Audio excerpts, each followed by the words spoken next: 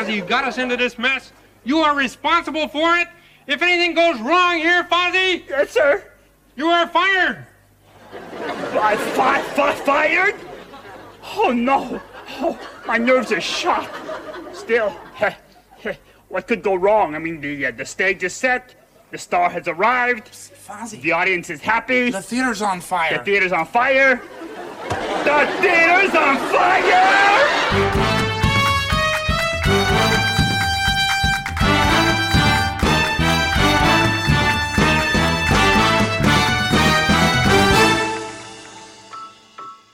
Hi-ho, and welcome once again to a feed of Lunatic Daring, the most sensational, inspirational, celebrational, Muppetational podcast about Jim Henson and the Muppets. My name is Chad. I'm here with my co-host Nick Jackson, all the way from San Francisco, California. How you doing, Nick? Oh, playing that game, living that life. Maybe 2022 will be our year. Hope springs eternal. This is a feed of Lunatic Daring. We're a podcast about Jim Henson and the Muppets. Before we get started, we'd like to ask you to check us out on social media at Lunatic Daring on Facebook, Instagram, and Twitter, and then lunaticdaring.com. Nice looking little website I've made with Squarespace where you can check out our bibliography, our watch list, and of course it has all of our episodes. We are currently going through the third season of The Muppet Show, 2 episodes at a time. And tonight we got a couple of what I thought were really, really fun episodes. It also feels a little bit like a return to form. Like I don't think we saw the canteen for either of these episodes. It did feel more like a season 2, not in a bad way. Yeah, I've been whistling Rocky Top to myself all week. But let's go ahead and get started. Let's get this started.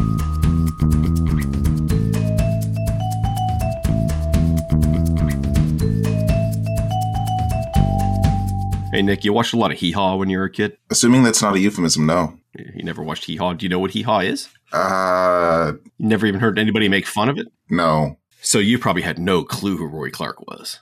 None whatsoever. Roy Linwood Clark was born April 15th, 1933 in Marin, Virginia, one of 5 children. His father was a tobacco farmer because, well, Virginia. But during the Depression, he took a job in New York, so they moved there. And then when Roy was 11, the family picked up and relocated to the Washington Highlands neighborhood of Washington, D.C., which is about 15 miles south of the Henson's house in Maryland. Roy's father, Hester, got a job working at the D.C. Naval Yard, but was also a semi-professional musician who played banjo, fiddle, and guitar.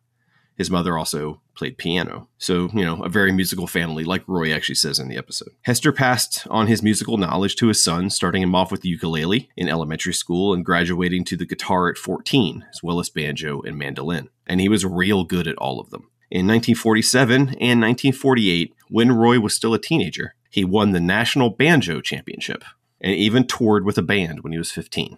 So he was like the best banjo player in the country when he was 14 years old. While he was in high school, country western music was kind of not in vogue, so he was kind of ostracized, but DC had a healthy country scene, and Roy started playing venues with another guitarist, Carl Lucat. At 16, Roy made his TV debut on a local DC network show, and he played the Grand Ole Opry for the first time at 17 years old, having been invited after winning his second banjo title. He also learned to play the fiddle and the 12-string guitar at that time. He toured the country doing county fairs and small theaters and would sometimes play bigger venues in support of more famous acts. At 23, he got his pilot's license and bought his first airplane, a 1953 Piper Tripacer. He would be an avid flyer for his entire life.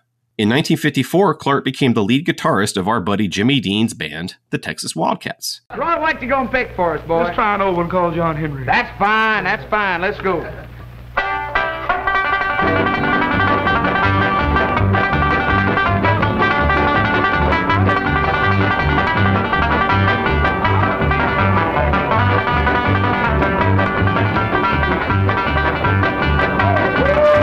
He competed in a show called Arthur Godfrey's Talent Scouts. It was a CBS variety show. He came in second. And in 1957, Roy was fired by Jimmy Dean for always being late. Jimmy was notoriously punctual.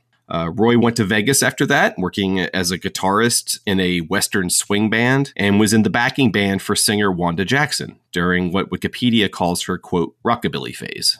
Jimmy Dean was asked to guest host The Tonight Show in 1960 after Jack Parr left, and he brought on Roy with him to play a couple of songs on one of the episodes. Roy wouldn't be on The Tonight Show solo for another 3 years. He toured with Wanda Jackson. He played the Golden Nugget in Vegas. He eventually became a headliner there. He signed with Capitol Records in 1962 and released his first solo album called The Lightning Fingers of Roy Clark.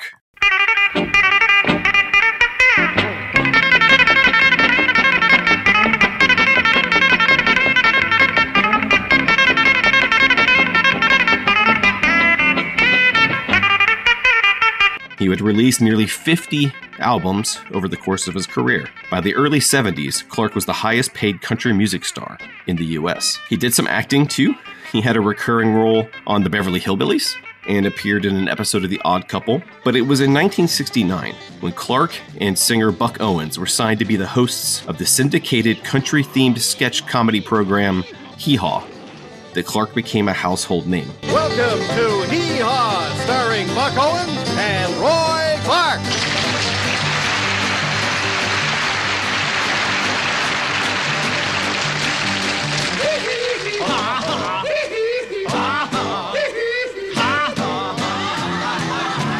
Hee Haw aired from 69 to 97, and Roy co-hosted 316 of the show's 332 episodes. And you're probably too young to remember this if you're listening, but Hee Haw was huge, with a peak viewership of around 30 million people. In 1983, Roy founded the Roy Clark Celebrity Theater in Branson, Missouri, the first venue linked to a known celebrity in a town that is now full of them. He played Branson a lot in the 80s and 90s. He was only married once, to Barbara Joyce Rupert, from 1957 to Clark's death in 2018 from complications of pneumonia in Tulsa, Oklahoma. He was inducted into the Country Music Hall of Fame in 2009, and boy, could he play guitar.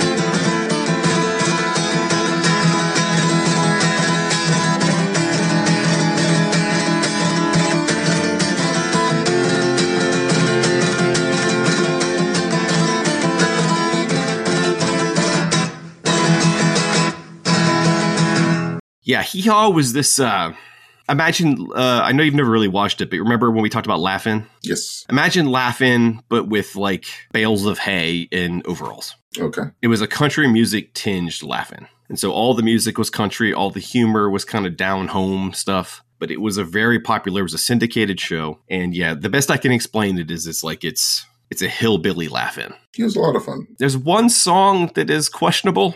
I know which one you're talking about. I loved it, but for the wrong reasons. This is The Muppet Show, episode number 303, with special guest star Roy Clark. Produced late February 1978. And in the UK, premiered in March 19th, 1978, and then not till September in the US. It's directed by Peter Harris, written by Jewel, Bailey, Hinckley, Henson, and Langham. So in our cold open, Roy's getting all gussied up in his cowboy outfit. Roy's a country singer. If you didn't get that, I did a terrible job. But he's getting ready to go out there, and Scooter, of course, checks in on him. Roy! Oh, Roy Clark! 15 seconds to curtain, Mr. Clark. Thank you, buddy. And by the way, I've got a question. I've got the cowboy suit that I'm supposed to be wearing, but where's the pair of chaps? Now, the first thing I thought of when I thought of chaps is I thought of Prince. Fair. But that's the wrong Muppet Show. And then, of course, at that moment when he asks where his chaps are, two very proper British gentlemen come in. Hello, hello, hello. We're the pair of chaps you asked to pop around. Hello, hello,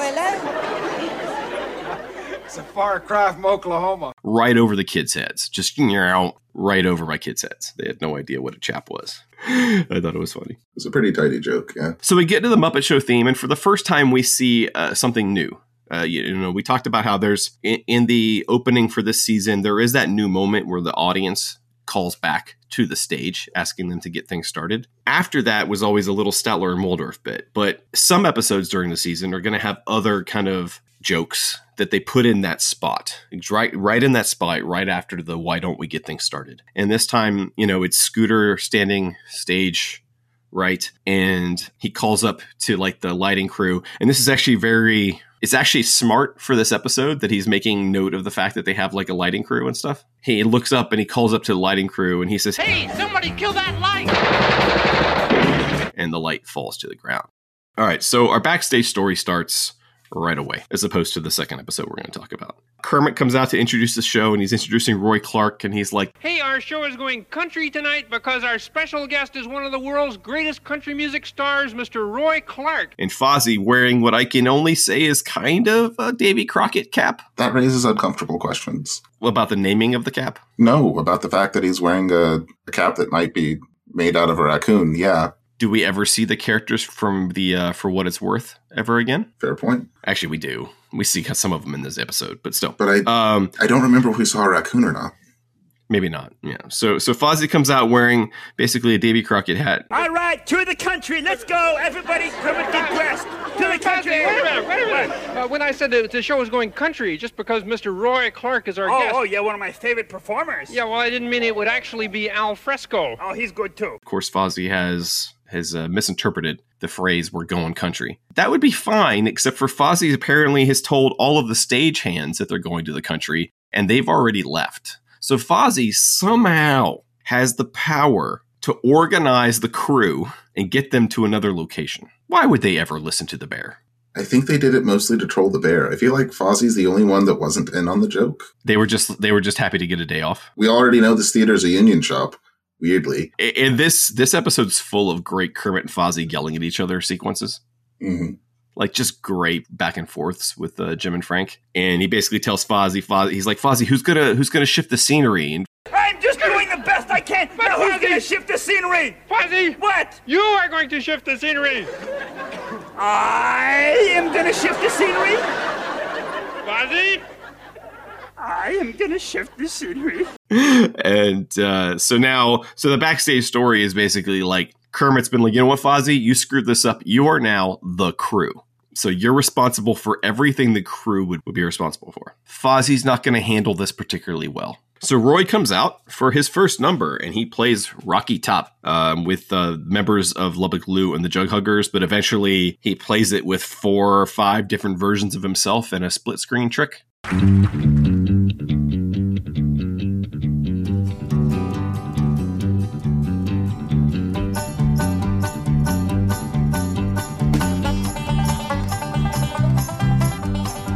He plays the banjo, the mandolin, the electric guitar, and the fiddle. Rocky Top is, of course, the state song of Tennessee. It also featured in the Kenny Rogers film Six Pack that I grew up loving as a kid.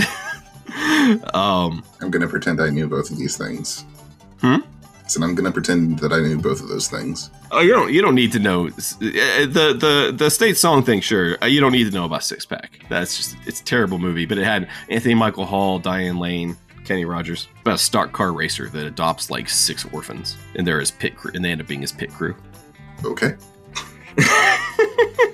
Anyway. Love will turn you around, turn you around. I thought this number was electric because, man, this guy can play. It was very impressive. Like his banjo, especially the banjo. I mean, it is his weapon of choice. But man, I thought this was fun though. Yeah, it's a very warm opener. Like, yeah, I had very little concept of who he is outside of him ostensibly being a country star, but it was a nice touch. Yeah, I thought it was well done with the split screens. The coordination was really well done. The choreography.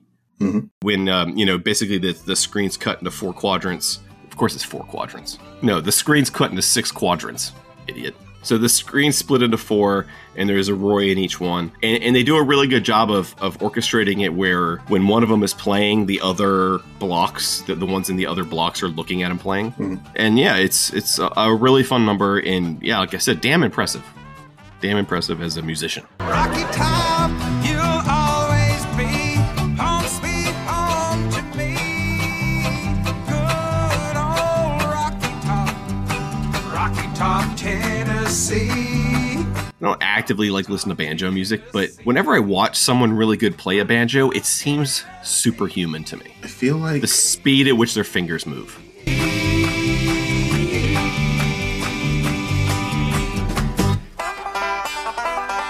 There's a really weird moment then where Waldorf's like, I wonder how they did that, speaking about the number, and then Statler goes, like this, and all of a sudden there are 3 Statlers. Very kind of disconcerting. We will add Eldritch Abominations to the lists of things that Statler and Waldorf might be. Write that down. Yeah, you're correct. So we have a nice moment where Roy's coming off the stage and they lock off the camera and they have each Roy with a different instrument walk by, to show to simulate the idea of 4 of them coming off, which I thought it was funny. Floyd calls him a man. That Roy Clark sure is a numerous person. He's not wrong. Kermit comes in and he lays down an ultimatum. Fozzie! Oh, yes, sir. Listen, there's not a stagehand in the theater thanks to you. We have no one running the show tonight. If this doesn't work out, you are responsible for it. If anything goes wrong here, Fozzie, yes, sir, you are fired. You're fired. Fired? Fozzie, of course, is distraught by this. Now, Fozzie should have been fired at least 9 or 10 or 11 or 1,500 times by now. But Fozzie's okay with it, right? He's like, what could go wrong? I mean, the stage is set. The star has arrived. Fozzie. The audience is happy. The theater's on fire. The theater's on fire. Things are on fire, which I'm ashamed to say I didn't draw the connection to the light being shot out until maybe 5 minutes ago. The theater is on fire. They never really say where it's on fire, but the theater's on fire. Kermit is real dense in this, by the way. I think Kermit is at that point where he's like, I'm not going to help. Like, they're the people who will see you screw up and then try to micromanage while making you feel responsible for it. And there are the people who are just like, well, I've got a patsy, and they dip. And I think Kermit might belong to the latter category where he's like, I'm still technically here, sure, but I'm not going to worry about any of this. Kermit has completely shirked all responsibilities for the night. I'm just saying he's a little dense when it comes to the fire. Oh, yeah. Unless he's trolling, which is possible. It's possible he's just playing along.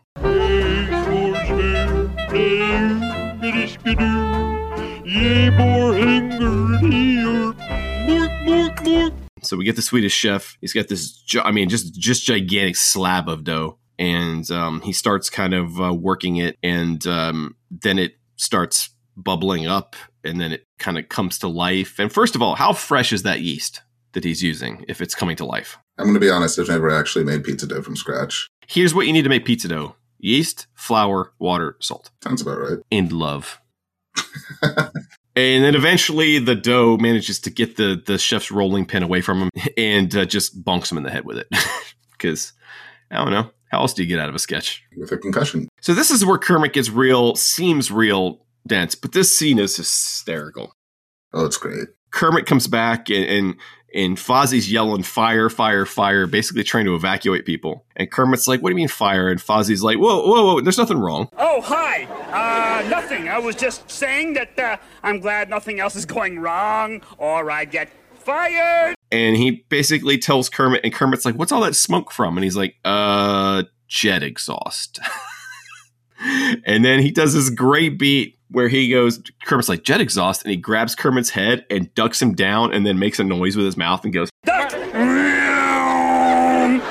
You okay? You okay? What was that? Oh, boy, that was a close one. Those planes get lower every day. And he's like, man, they keep flying lower. Makes no sense. Very funny. The two of them are so good in this. They're so good. I think Kermit knows. He's just like, whatever, man. It's not my theater, really, you know? Like, I feel like Kermit must have had some sort of contingency plan, but I don't see one come to form. Fozzie picks up the phone and asks how long it'll be till the fire department gets there, and he gets sprayed in the face with water, which is a joke from season 1, if you remember that one. Mm-hmm. Now we have one of the greatest pigs in space ever.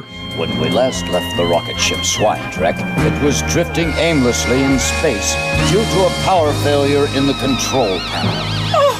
Well, First Mate Piggy, if Dr. Strangeport can't restore power to the control panel, we'll be marooned in space forever. Oh, no! Well, look at the bright side, my dear. At least you'll spend the rest of your days with me. I enjoyed it a great deal. The Swine Trek is drifting aimlessly through space.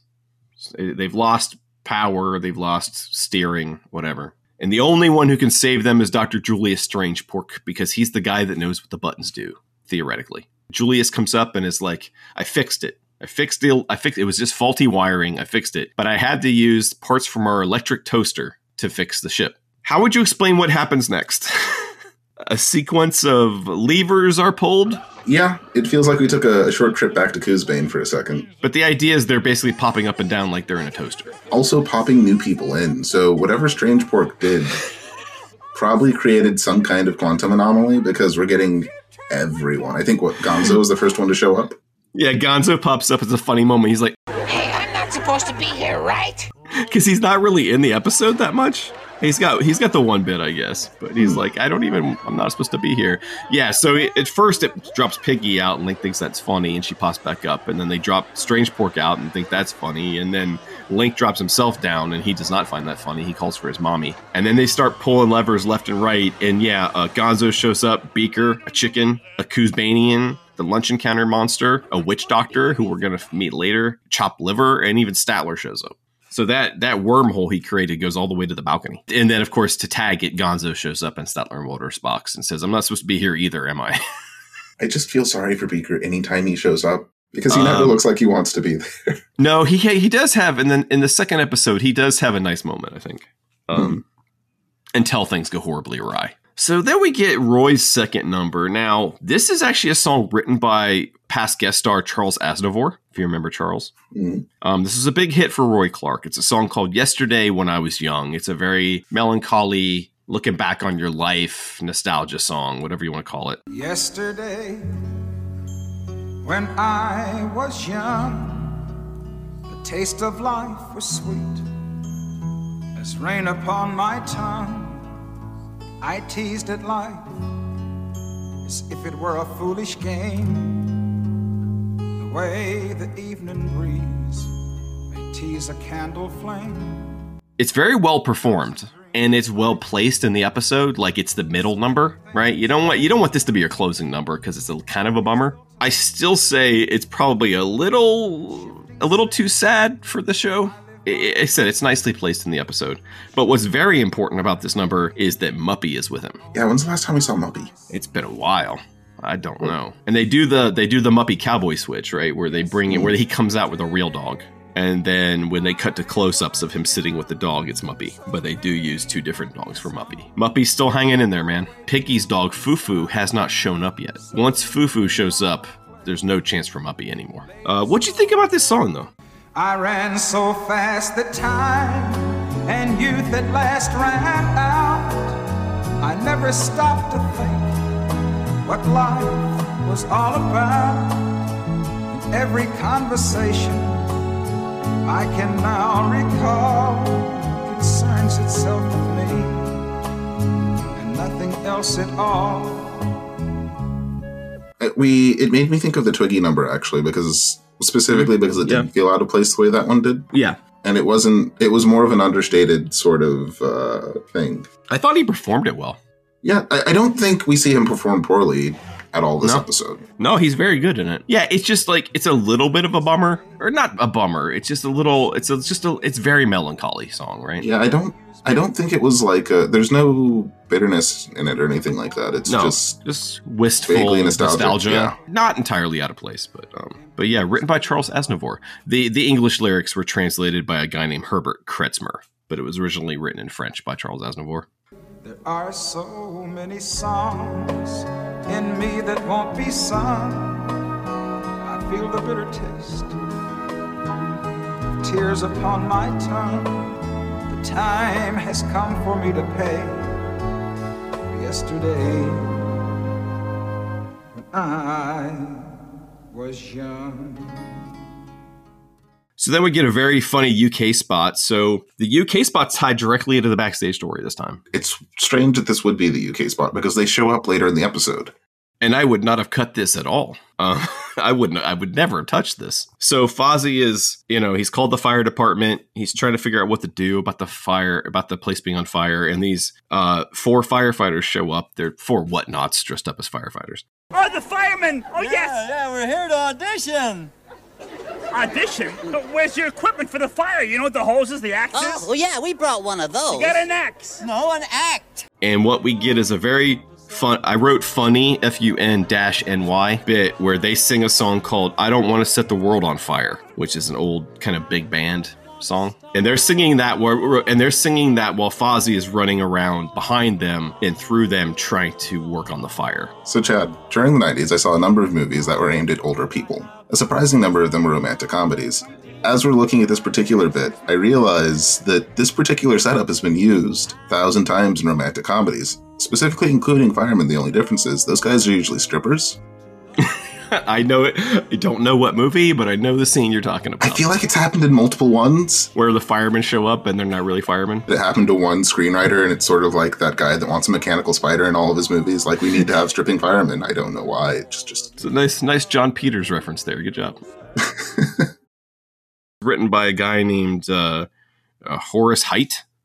He was a piano player and a big band leader. Songs from the 40s, which it sounds like it's a song from the 40s. Fozzie is just like running back with pails of water and stuff, and smoke is slowly kind of taking over the scene. And that's gonna be kind of the running gag from the rest of the episode, is that or for the whole episode basically, is that the place is just filling full of smoke. As someone who lived in California for 20 years, I don't find that as funny because I know that smell.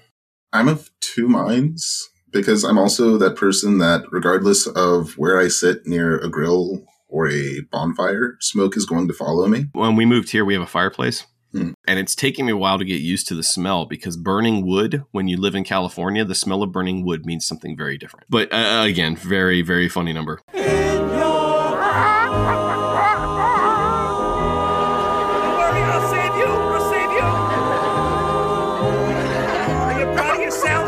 Chicken and nervous wreck.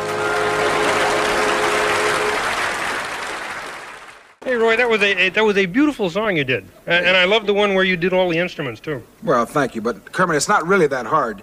You know, I come from a musical family. Oh, really? Sure. My dad plays, and all my uncles, and we used to get together when I was a child and play music. So this was like the one moment in the episode where I was like, this is a little uncomfortable. Yeah, I know. Do you mean the end? Yeah. Yeah. Mostly just hearing it in Jim's voice, or Kermit's voice. So Roy is, Kermit's interviewing Roy, and they're talking about his musical family, and they kind of makes fun of him a little bit for his subpar trumpet playing in Rocky Top at the beginning, which was, intentional, but still. And he talks about he comes from a farm and he's used to all these barnyard animals. And, Kermit's like, oh, well, we got chickens and we got cows and we got pigs. And he starts bringing in all the Muppets. And then Roy basically makes a comment that this looks like a great breakfast, or that, this is great. I could eat all of these people. And he's kind of joking, but they get really upset. And then Kermit warns him that, Roy, it may look like a luncheon, but it can soon turn into a lyncheon. Fairly clever play on words. Uncomfortable. Yeah. Again, not meant with malintent. I didn't get that read off of it, but it was just like everything, including the largely Southern context. I was like, this is awkward. Yeah. It just doesn't age well. It's an unfortunate use of the word. So then we get at the barn dance.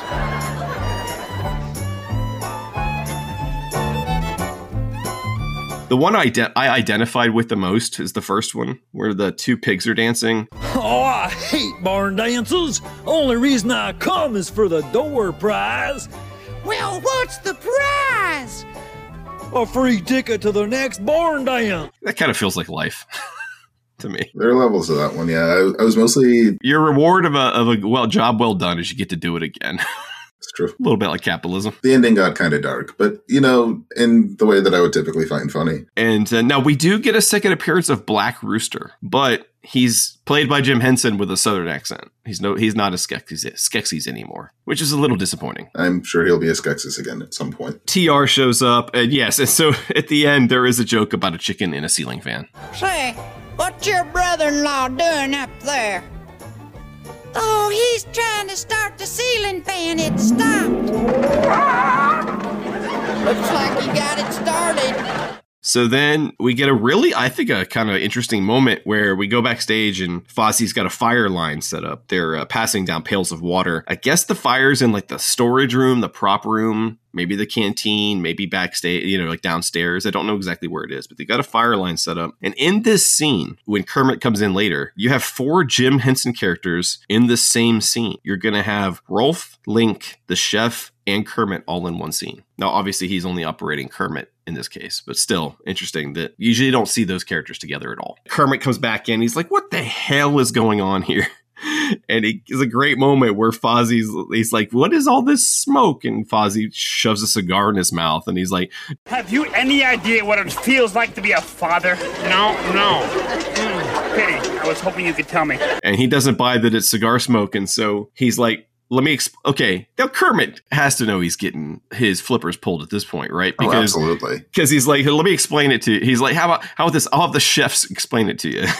So my brother does this thing when he's stressed out in social situations where he'll just pass off the person that's stressing him out to someone else. It's uncanny how he does it, too, because it'll do it like there's a switch that gets flipped. He's like, oh, you should talk to my friend right here. And then he dips. So then we get the great Gonzo and performing a great one. He is going to yodel Rimsky-Korsakov, who's an old Russian composer from the 19th century. He's going to yodel some Rimsky-Korsakov while riding on a motorized pogo stick, which is basically just a jackhammer, right? Yeah, if you motorize it enough. As Gonzo will learn. And so he basically goes out on stage, he starts pogoing, it turns into jackhammering, and he bores a hole right through the stage. And he crashes right through the stage because he's Gonzo the Great. And then Kermit's like, Fozzie, you got to get out here, Carpenter. And, Fozzie's every stagehand at once tonight. And there's a very classic comic bit where Fozzie's got a longboard and Kermit keeps ducking it as Fozzie swings it around carelessly. Very classic. And, of course, then they end up with the lights off and Kermit ends up falling into the hole, which is fine, he says, because he landed on Gonzo. Now we have what I think is the most problematic element. I'm going to grant you the lynching, that was uncomfortable. But this one was the one that struck me, was a song called, Roy's last number that he sings in a barn with the mayhem and some chickens and other animals. His song called Sally Was a Good Old Girl. This was a 1962 single by American country singer Hank Cochran. It was written by a guy named Harlan Howard. I'm going to say this up front. This song is a lot of fun, and it's real catchy. So. On that note, this is probably my favorite performance from him of the night. I have a super messed up sense of humor. I know why the song's a problem. I'm not saying it's not a problem. I'm not saying it doesn't age poorly. But it is, you're right, it's fun. Sally used to carry my books to school. Sally was a good old girl. She helped me with my homework because I was a fool. Sally was a good old girl. And if you wanted a kiss or a little bitty squeeze, she was always willing and do her best to please. A girl made to love and not made to tease. Sally was a good old girl. There's just a few moments of him saying that he implies she's a little loose. He says, just calls her a girl made to love, not to tease. And talks about if you're looking for kissing and hugging, she's the girl you go to, and that she doesn't deny requests, and it's very the idea is she's a good girl because she's basically subservient, is what it kind of is the non-charitable reading of it. Give them away. Sally was a good old girl. Sally was a good old girl. Sally was a good old girl. No matter what the request, she gave it her best. Sally was a good old girl. It swings though. It does. It's also a great counter. There are a lot of people who say music today is just way more offensive than it was in the past. This is older than my dad. Listen, you could tweak this. You could tweak this and make it into a mid-90s rap song. Oh yeah. Attitude-wise, right? It's just, you're right. There are songs that are more problematic than this being written and released today. It's not new, it's not old. Chaucer was writing, it's fine. I mean, it's not fine, but, Yeah, no, again, the song is, you're right. It's a really good performance. It's a really good number. The lyrics of the song, in my opinion, leave a little bit to be desired in a modern context. Sally was a good old girl. No matter what the request, she gave her best. Sally was a good old girl. We get to the closing, and Fozzie's just begging Kermit not to fire him. He should, by the way, but he's not going to. Beg, grovel, please. Okay. Oh, thank you. Listen, I'm really sorry about, the stagehand and the hole in the floor there. Hole, yeah. And the fire and the rest of it. Fire? We had a fire here? Fozzie just goes, no. Yes. A little cute one. A little cute fire. And then I thought, and Kermit's about to get upset again. And Fozzie pulls it off smooth. He goes, "You wouldn't hit me in front of the guest star, would you?" Kermit's like, "What does that mean?" He's like, Ladies and gentlemen, Mr. Roy Clark! fast on his feet there, that Fozzie. Oh, yeah. Really, really funny. Oh, and I forgot to mention, Kermit is all bandaged up from his fall. He does sort of have that, like, Nelly cheek Band-Aid from the mid-2000s. I don't know why that became a look or what that was supposed to communicate. I think it just meant you were from St. Louis, right? I don't know. Maybe. And then Roy comes out and he's holding a fiddle and he's playing a fiddle, and Kermit calls him a hot fiddle player, and then the fiddle starts to smoke because it's a hot fiddle. Did you notice he was holding it real weird? The way he was holding the fiddle, he was kind of shaking it back and forth the entire time. You think they put some sort of like incense in there or something? Not incense. Yeah, but, I think he was told you got to move it around a bunch to keep the smoke flowing, because he's very consciously wiggling the thing back and forth. You know, if you go back and watch it, dear listener, he's holding this thing very strangely, and he's either having some sort of episode, or they told him, "Listen, you got to keep shaking it to get the smoke to come out." Fozzie proves yet again he's probably shouldn't be in charge of anything. No. I found this one to be quite light and airy and fun and joyful. And like you said, interesting because last week took a couple of turns and this turned back already. I think we're going to see the canteen again, but I forgot about the canteen this week. There was a darker timeline in my head where we don't see Gladys or the canteen anymore after the fire. Are they just like surreptitiously killing her off? It's just their way to kill off some characters.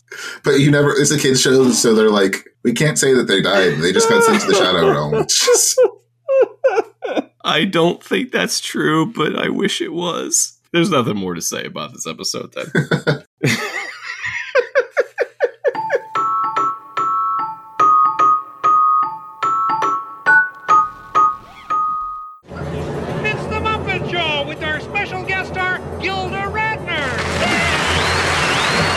You got lucky this week. You got Gilda Radner. It's true. She's amazing. Gilda Radner, born in Detroit, Michigan on June 28th, 1946, to Henrietta and Herman Radner. Her mom was a legal secretary. Her dad was a businessman. Henrietta and Herman? Henrietta and Herman. Nice. She grew up with a nanny that she called Dibby, as well as an older brother named Michael. Dibby would be an inspiration for her later Emily Latella character. By her own account, she battled a number of different eating disorders during her childhood and into young adulthood, including the time she would be on SNL. Basically from the time that she was 9. Her mom was probably a part of the problem here because she put her on Dexedrine diet pills when she was 10, which is an amphetamine and a stimulant and probably should not be prescribed for any... I mean, I'm not a doctor, I shouldn't say that, but I think that the spirit behind this, while well-meaning in its way, was probably pretty far off the mark. When she was 12, her father developed a brain tumor, which left him bedridden and unable to communicate until he died 2 years later when Gilda was 14. She was very close to her dad, so this was likely a very... I mean, it would be a big loss in either case, but depending on the nature of that dynamic between her mom and her dad and her relationship with them, I think this would have been something that would have been pretty traumatizing on top of the other things that were already going on by that point. In 1964, she enrolled at the University of Michigan at Ann Arbor, where she planned to get a degree in education, but she would not finish her time there. She actually dropped out during her senior year to follow her boyfriend at the time, who's a famous Canadian sculptor named Jeffrey Rubinoff. I am not familiar with his work, but I'm also woefully uncultured. Did you say the University of Michigan? University of Michigan at Ann Arbor. Go Buckeyes.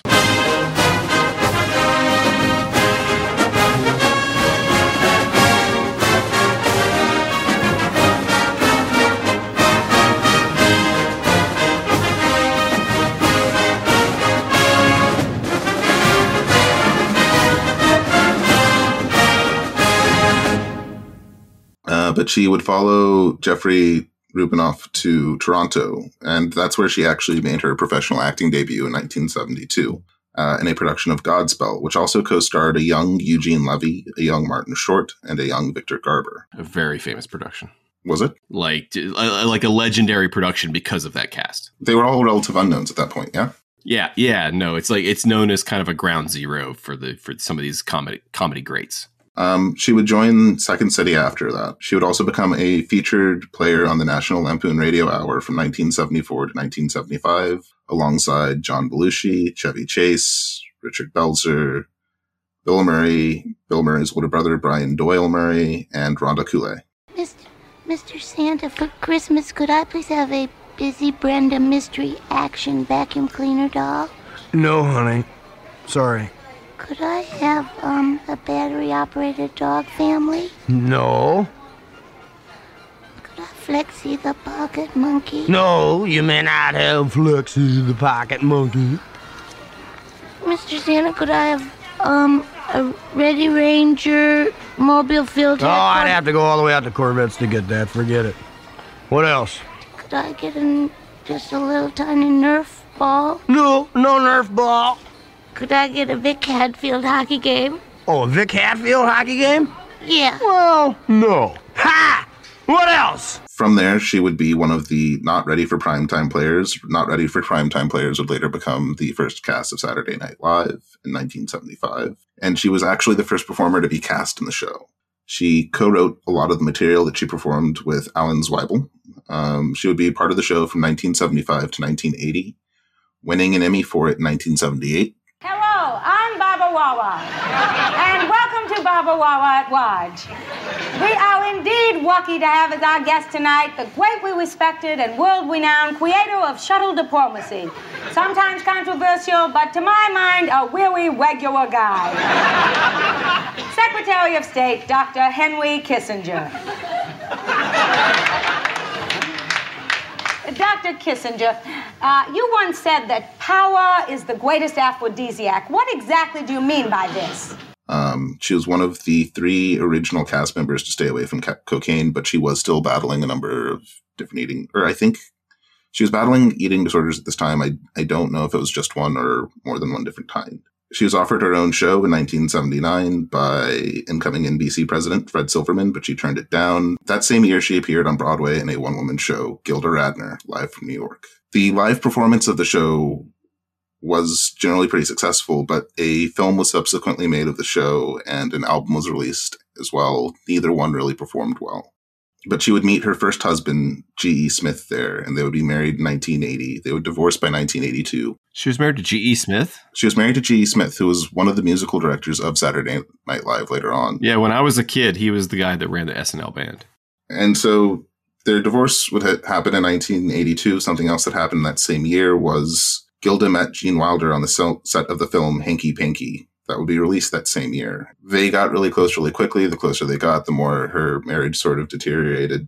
She would marry Gene in 1984, and they would stay married for the rest of her life, which wouldn't be a lot longer after this, unfortunately. In 1985, while on the set of Haunted Honeymoon, which I believe was the 3rd film that she worked with Wilder on, she started to experience pretty severe fatigue and pain in her upper legs. Over a period of 10 months, she received a series of misdiagnoses from doctors. At the same time, Haunted Honeymoon would open and bomb in theaters. I don't think it was in theaters for more than a week. And the tell-all book, Saturday Night Live, by Hill and Weingrad, would be published, including a lot of stories about her eating disorders, which was an additional strain because the media is what it is. October 21st of that year, she was diagnosed with stage 4 ovarian cancer, and she underwent a hysterectomy on the 26th. In March of 1987, at Lorraine Newman's 35th birthday party, she would see her SNL castmates for the last time. In September of 1988, Radner went into maintenance chemotherapy to prolong her remission and make it more likely that she would survive, but unfortunately, she would learn 3 months later that the cancer had returned. On May 17th, 1989, she was admitted to Cedars-Sinai Medical Center in Los Angeles to undergo a CT scan. And before she underwent the scan, she was given a sedative, which dropped her into a coma. She would not regain consciousness, and she died 3 days later on May 20th, 1989. Jean was by her side when she went. The Muppet Show, Season 3, Episode 4, featuring guest star Gilda Radner, was produced between March 7th and March 9th of 1978. It would premiere in the UK on April 2nd of the same year, and on December 14th in the United States. It was directed by Peter Harris and written by our favorite guys, -1. Just, I mean, before we start, it's such a great episode, and it's with the beginning of the season, we've been seeing them try to grow out, but there's something that I've noticed with the past few seasons of the Muppet Show where they will expand and then figure out once it's expanded or not how to fold it into what they built before. And I feel like this is that sort of synthesis between some of the higher concepts that we've seen in the early part of the season, especially with them just taking the backstage story off the rails and it feeling like those old episodes, sort of like the last one we discussed a moment ago did, like those old episodes from past seasons. In our cold open, Gilda is there playing her Emily Latello character from SNL. Scooter, what's all this fuss I keep hearing about me doing the muffin show? I mean, what kind of a show is it about muffins? Why, the next thing you know, they'll have me doing a show with rye bread or little tiny lovely biscuits. Why, I can't do a show like that. It's outrageous. Excuse me, ma'am. What? Ma'am, it's not the muffin show. It's the Muppet Show. Oh, that's very different. Never mind. Emily used to be her character she would take on to Weekend Update on SNL. And she would like give this giant rambling speech about some subject. Whoever was at the desk, whether it was Chevy or Jane Curtin or Dan Aykroyd, would correct her on something and say like, basically like, no, it's the Muppet Show, not the Muffin Show. She would go, I say there should be more violins on television and less game shows. It's terrible the way things... What? Miss Latello, that was violence on television, not violins. Violence. Oh, well, that's different. Yes. Never mind. This cold open is straight out of SNL. As Scorch was getting ready to go off, there was a bit between her and I think it was Scred. And Scred, yeah. Where Scred was trying to get more time and she was just sort of dodging the question. Scred, they decided not to do it. Didn't anybody tell you? Oh, that's just great. That's really great. Boy, how come nobody ever tells us Muppets anything? Well, don't laugh. We're tired of being second-class citizens here. Oh, Scred, Don't now... give me that old Scred stuff. I mean, how come we're not in any of the major sketches? Really? Well, I could do news update. I'm capable. Okay. Good evening. I'm Scred, and you're not. So from there we go to our Muppet Show theme, where Gonzo reveals that he always gets butterflies before a show, and a giant butterfly straight out of someone's acid trip is just like, not this time. My kids love this. My kids loved this. Yeah, I my daughter actually goes like, this time the butterfly gets him. But yeah, it's crazy. His butterfly just shows up and clubs him. Crazy weird. I can absolutely imagine Gonzo telling the other Muppets that this happens and none of them believing him. Like, Gonzo, there are no giant butterflies. I can also imagine it not actually happening, and this is just a peek into Gonzo's mind. From the intro, we go into Eskimo pigs singing Lullaby of Broadway, and they're joined by a walrus, a penguin, a bear, and a chicken. This felt weird. Come on along and listen to the Lullaby of Broadway. The hip hooray and ballyhoo, the Lullaby of Broadway. I don't... yeah, I know. Is it like a kitchen sink sketch where they're just throwing things in there to see if things... Like, it's not bad. I think it's just simply the juxtaposition. Right? Like, of these people who live, now I think we should be... I don't know if careful is the word. It's that people tend to use Eskimo to cover a broader range of peoples than it actually describes, I think, is the problem, right? They use it to describe all indigenous peoples of Arctic regions. It's just the juxtaposition. It's just the Eskimos and their igloos, obviously far away from everywhere, and they're singing a song that's from a musical that's talking about Broadway. It's just kind of a silly contrast. What's the word? Incongruous. Why would they be singing about Broadway? That's the funny part. Oh, and Boopa-doo, you'll sleep all day.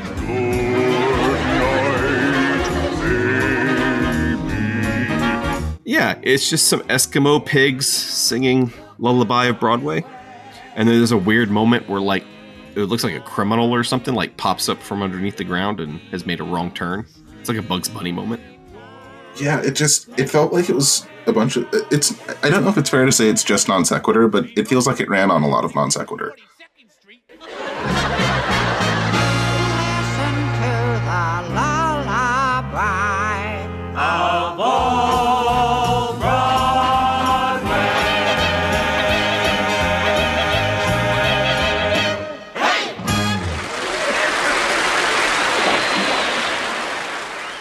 From there, we go backstage where Gilda comes out, and she's sort of dressed like Little Bo Peep, unless there's like some outer context that I'm missing. She comes out to thank Kermit.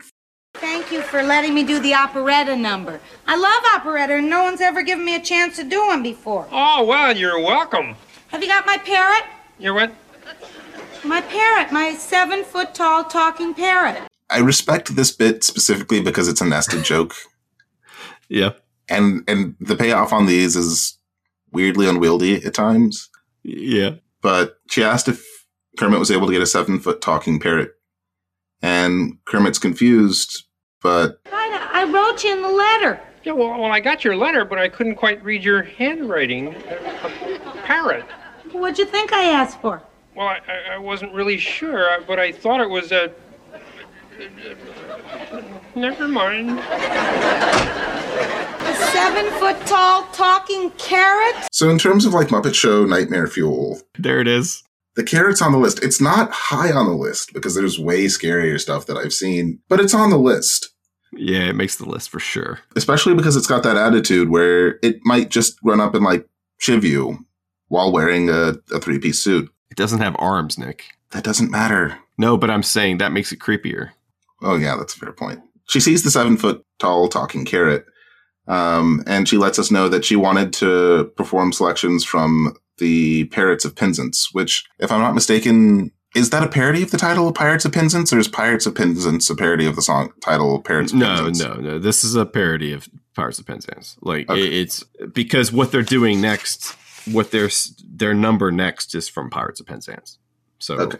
They're going to still do numbers from Pirates of Penzance. She was just making a pun on Carrots of Penzance, which I agree with you. I totally respect, and it's totally not worth it. But we shift to the next scene, which looks like it came out of the intro for The Young and the Restless, which I only know what that looks like because I was a sick child in the 90s and Mom would watch that. There's a little Beauty and the Beast to it, too, I think. Yeah, that's probably a better fit. I am the very model of a modern major general. I've information, vegetable, animal, and mineral. I know the kings of England, and I quote the fights of Sarek from Allerloo to Hold it, maestro, please. You blew it, my child. They perform the Policeman song and Poor Wandering One as they make attempts at, I'm going to try not to say this fast because I want to, I am the very model of a modern major general. And they eventually find that they're backed by a group of singing vegetables. All of the songs are from Pirates of Penzance, which is a Gilbert and Sullivan Savoy opera from 1879. One of their most famous. I've heard the title.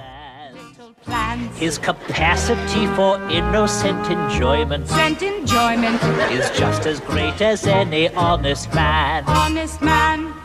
Yeah, I like the idea here, though, is that because I am the very model of a modern major general is very difficult to sing. If you think it's difficult to say, it's even harder to sing. So the conceit is that she tries to sing it and she messes it up, and the carrot comes and chastises her for it. Now, the carrot, I want to point out, is being played by a guy named Peter Friedman. He's doing the voice, he's singing it, and he's performing it. Peter did like 5 episodes in season 1, just kind of doing some singing for them and doing a little bit of puppetry. And he's going to do like 5 episodes in season 3. But this is his like biggest, this is the most significant number that he gets, which is he gets to do this number with Gilda. In between attempts at modern major general, they sing some of the easier songs from the musical to kind of warm themselves up. Poor wandering one, though thou hast surely strayed, take heart of grace, thy steps retrace, poor wandering one. And I think the banter between them is appropriately terribly corny. Mm-hmm. You can't have serious banter with a 7-foot tall carrot. It's a fun bit. I am the very model of a modern Major General. I've information, vegetable, animal, and mineral. I know the kings of England, And I quote the fights historical, from Marathon to Waterloo in order categorical. in military knowledge, though I'm plucky and adventurous. Has only been brought down to the beginning of the century. But still in life is vegetable, Animal and mineral, I am the very model of a modern Major General. But still it matters vegetable, animal, and mineral, I am the very model of a modern Major General. Ladies and gentlemen, a Muppet melodrama. And now, for the last time, my little peach pie, will you marry me? Drop dead! There are a couple of things to bring up. First, Wayne's successful for once, but secondly, there's a whole controversy. Is he now? He finds a little bit of a mentor in Uncle Deadly. He has a goal when the scene starts, and he does not accomplish it. He's got a goal but no attention span, and if you move that goalpost and succeed, that's still technically a success. Well, first, Kermit introduces this as, ladies and gentlemen, a Muppet melodrama, which I found interesting. Is this a new thing? Is this like the Muppet Players that they did a couple times, remember? Oh, that would be interesting.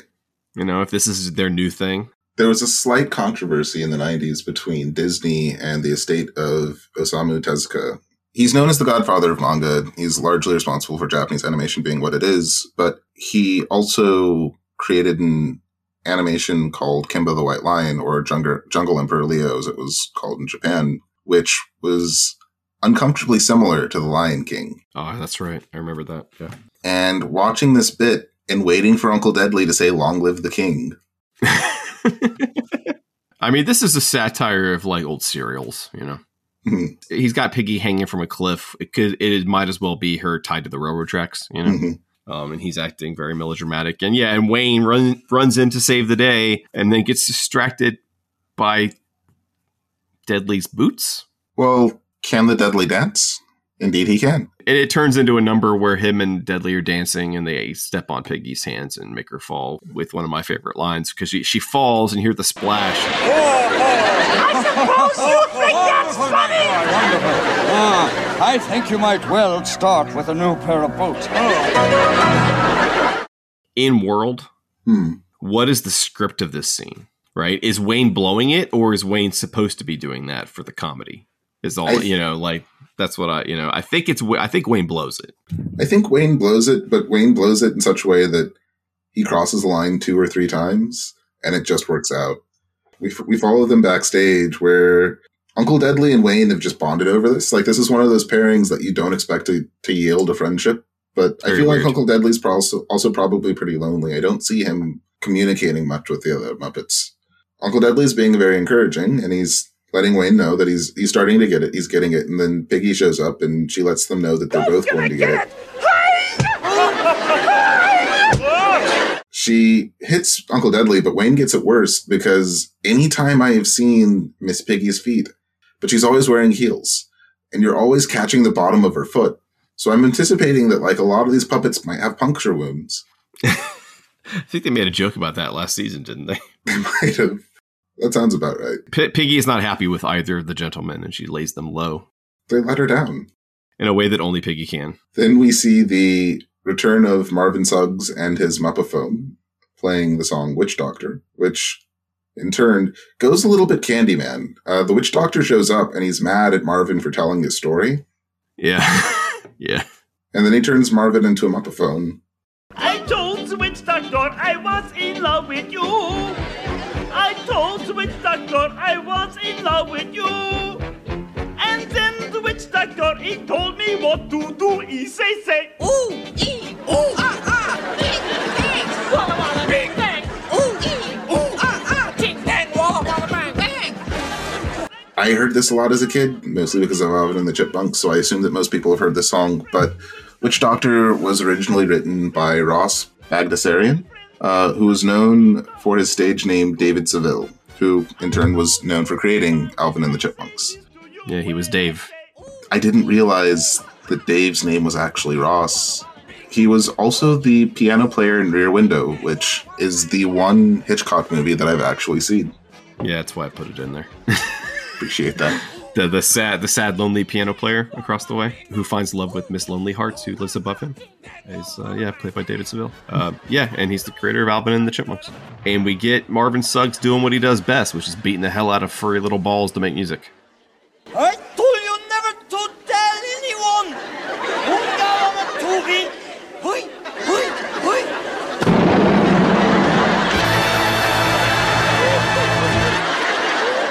Do you think these, like, Muppaphones just grow up to become the critters and wreak revenge because they've just been percussively maintained for their entire lives? I don't know. I think this is as big as they get. Yeah, it's probably for the best.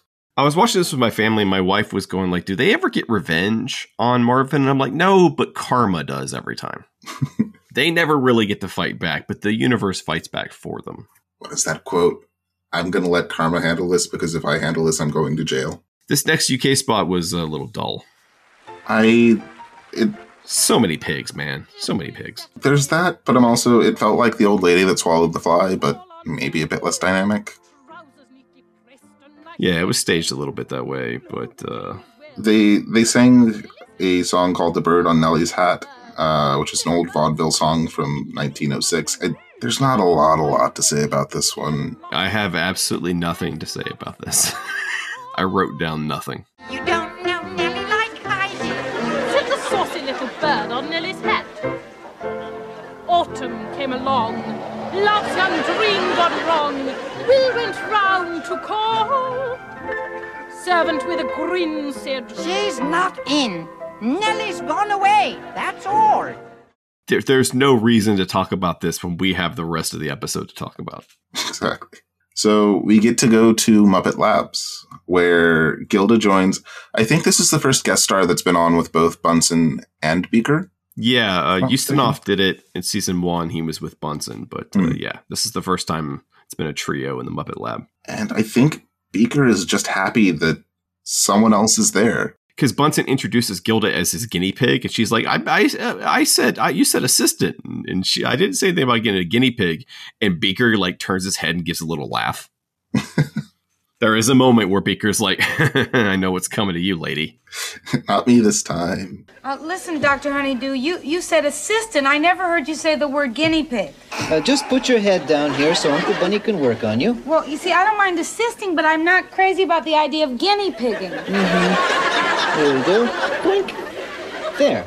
I have just placed on Gilda's forehead a single teensy-weensy drop of Muppet's new super adhesive. Now we'll wait a moment for it to get tacky. What are we waiting for? For it to get tacky. Well, another first on this show. How's that? Well, it's the first time we've had to wait for it to get tacky. I don't know why he put it on her forehead instead of putting it on her hand first, but maybe he was trying to be considerate. He puts the super glue on her head because he wants to stick a rope to it so he can dangle her. That's just awful, but she tries to put a stop to the experiment, at which point she's unaware that the experiment is already well underway because she accidentally ends up spraying the adhesive everywhere. And this is one of the few times that Bunsen gets his comeuppance. Yeah. Because everything's collateral in that case. She even sprays the camera, which I thought was funny. That was a nice shot where the glue hit the lens. So Beaker gets stuck. I don't know what those things are called. I know that they were in Goonies because they tied Josh. Oh, the chest exerciser thing. Yeah, whatever that, like the spring hand thing. I never see them anymore. It's probably for a reason, but I think I had one when I was a kid. I think they're supposed to like imitate flies or something. Yeah, it's just to work out your pecs. Poor Beaker looks so betrayed when she gets that stuck to him because he's just like, relaxing. He's like, it's my night off. It's great. Yeah. And then all I got to do is pull a rope tonight. Yeah. And that's all he's going to do for the rest of the night is just pull. I love that Bunsen in this sketch talks to Gilda. Gilda's like, I don't think this is right. And he calls her at one point his little Gilda poo. So he's talking to her just like he talks to Beaker. Of course. Basically, she is Beaker in this. You're right. She is Beaker for the sketch. Bunsen even sees her that way, speaks about her that way. And she still ends up pulling Beaker into it. I mean, there's a good chance that Bunsen is the most dangerous narcissist on the show. When we do our wrap up for season 5, we're gonna have on our wrap up. We're gonna have like our top 5 psychopaths. Oh yes, top 5 people on the Muppet Show most likely to commit murder. I'm looking forward to that one. Animal will unfortunately make the list, but it will not be premeditated. Or yeah, no, second or third degree at that point. It's not manslaughter. Anyway, the sketch carries on backstage. Yeah, they're all covered in glue. Her hand is stuck to her head. She's stuck to Beaker. And I guess, is this like self-propagating glue or something? Because it continues sticking to other things, other people. It does seem to get everywhere, like literally everywhere. Kermit is on the phone speaking to a Mr. Scribbler, which I assume is Fleet Scribbler from last season. Yeah, well, okay, here she comes now, Mr. Scribbler. I'll ask her. Gilda! Gilda, a reporter would like to know, what is the secret of your success? Kermit, can I talk to you for a second? Well, I guess you could just say that she has stuck with it. Kermit tries to hang up but gets stuck on the phone and then gets stuck on Piggy. And Piggy is so happy. For a minute.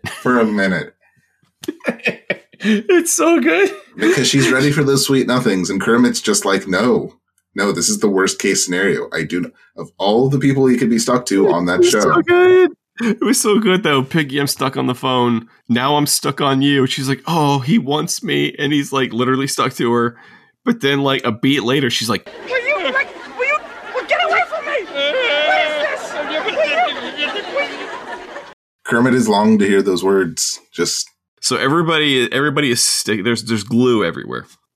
No, I'd like to point out that this is our backstage story, the glue, and it doesn't start until there's 9 minutes left in the episode. There is literally no backstage story before this. There's that, but also there's it bleeds over into everything else. Well, yeah, it takes over the entire remaining 9 minutes. It just runs it all over, which is great. Every joke from here on out has to do with the glue. This isn't the first time that Bunsen has upended the show like that. There was that teleportation incident too. The man is a menace. I'm gonna do my best J. Jonah Jameson and declare Dr. Bunsen Honeydew a menace. More pictures of Honeydew. This bald kid that works in the newsroom keeps bringing me pictures of Honeydew. So we go to Rolf and Zoot, who are playing a song called Body and Soul, but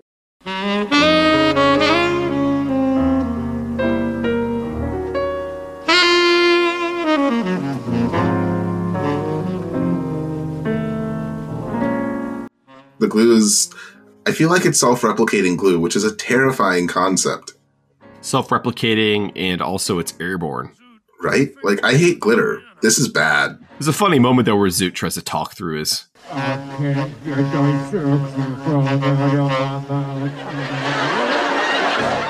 get out of here. Here is a Muppet news flash. The great glue threat is over. The rogue adhesive is under control. The rogue adhesive is under control. Like all of a sudden he's breaking. This is very Monty Python, where he breaks in with a news flash about what's going on in the episode. It was probably an influence.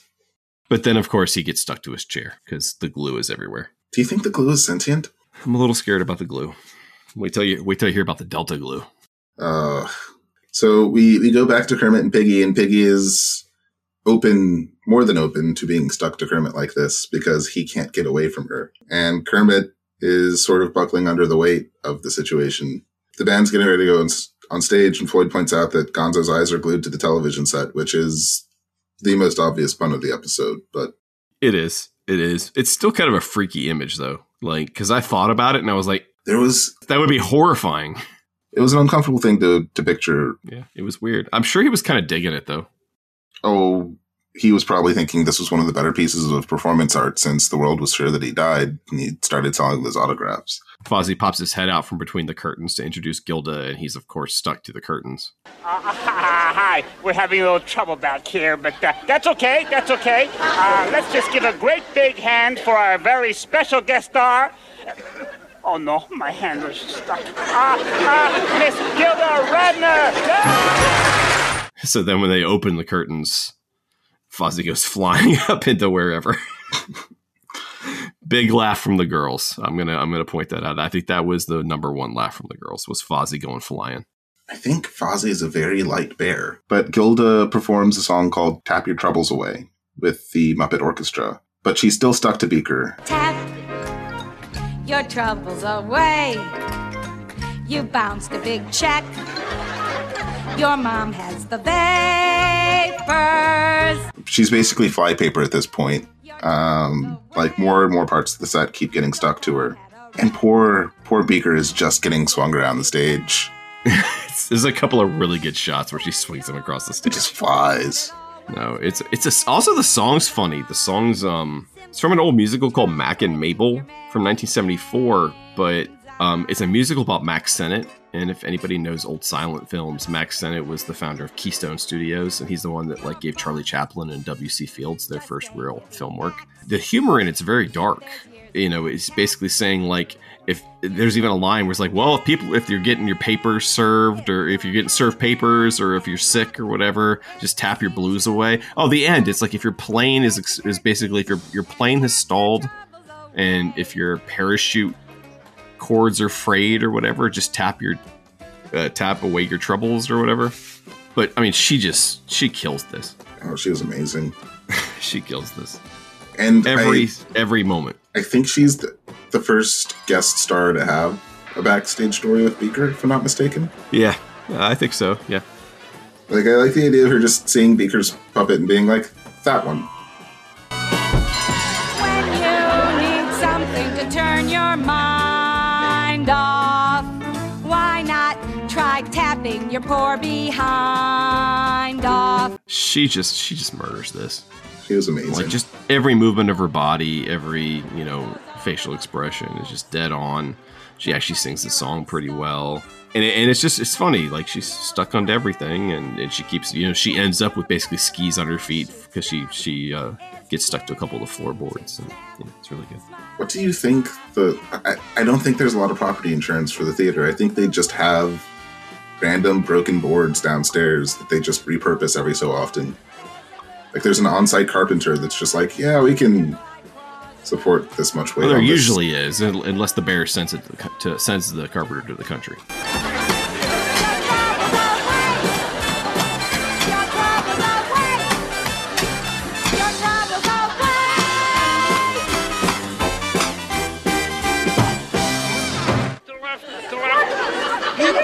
Keep going a little bit more. Keep going a little bit more to the left. Hold it, that's too far back a little bit. Back. Okay, that just about does it for another regular, nothing out of the ordinary, everything under control Muppet Show. Everyone is stuck to each other and Gilda, and her hand is still stuck to her forehead. Bunsen's got his head stuck to something. The carrot's even there.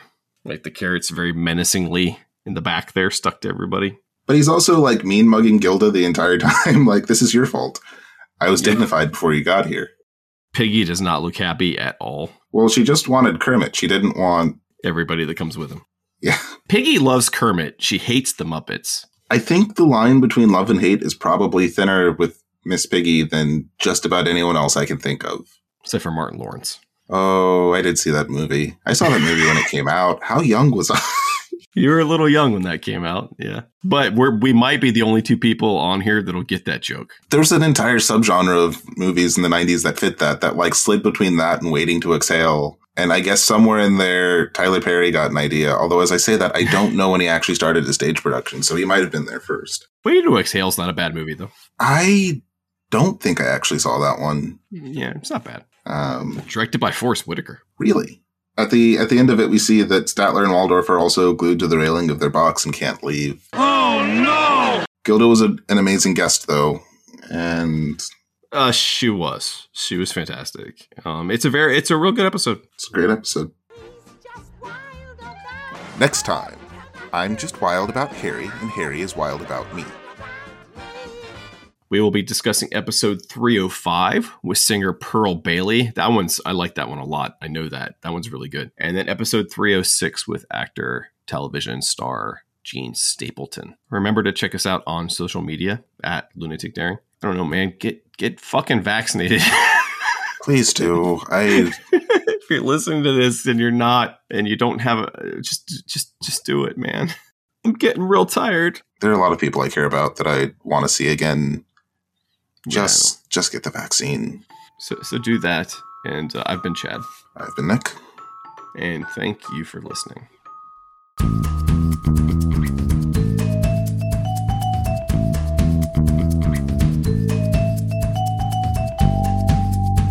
A Feat of Lunatic Daring is written and produced by Chad J. Shonk and hosted by Chad J. Shonk and Nicholas Jackson. Music by Seth Podowitz. and a proud production of Antithesis Audio. I thought for once the show really caught fire. I thought it burned itself out, same as always.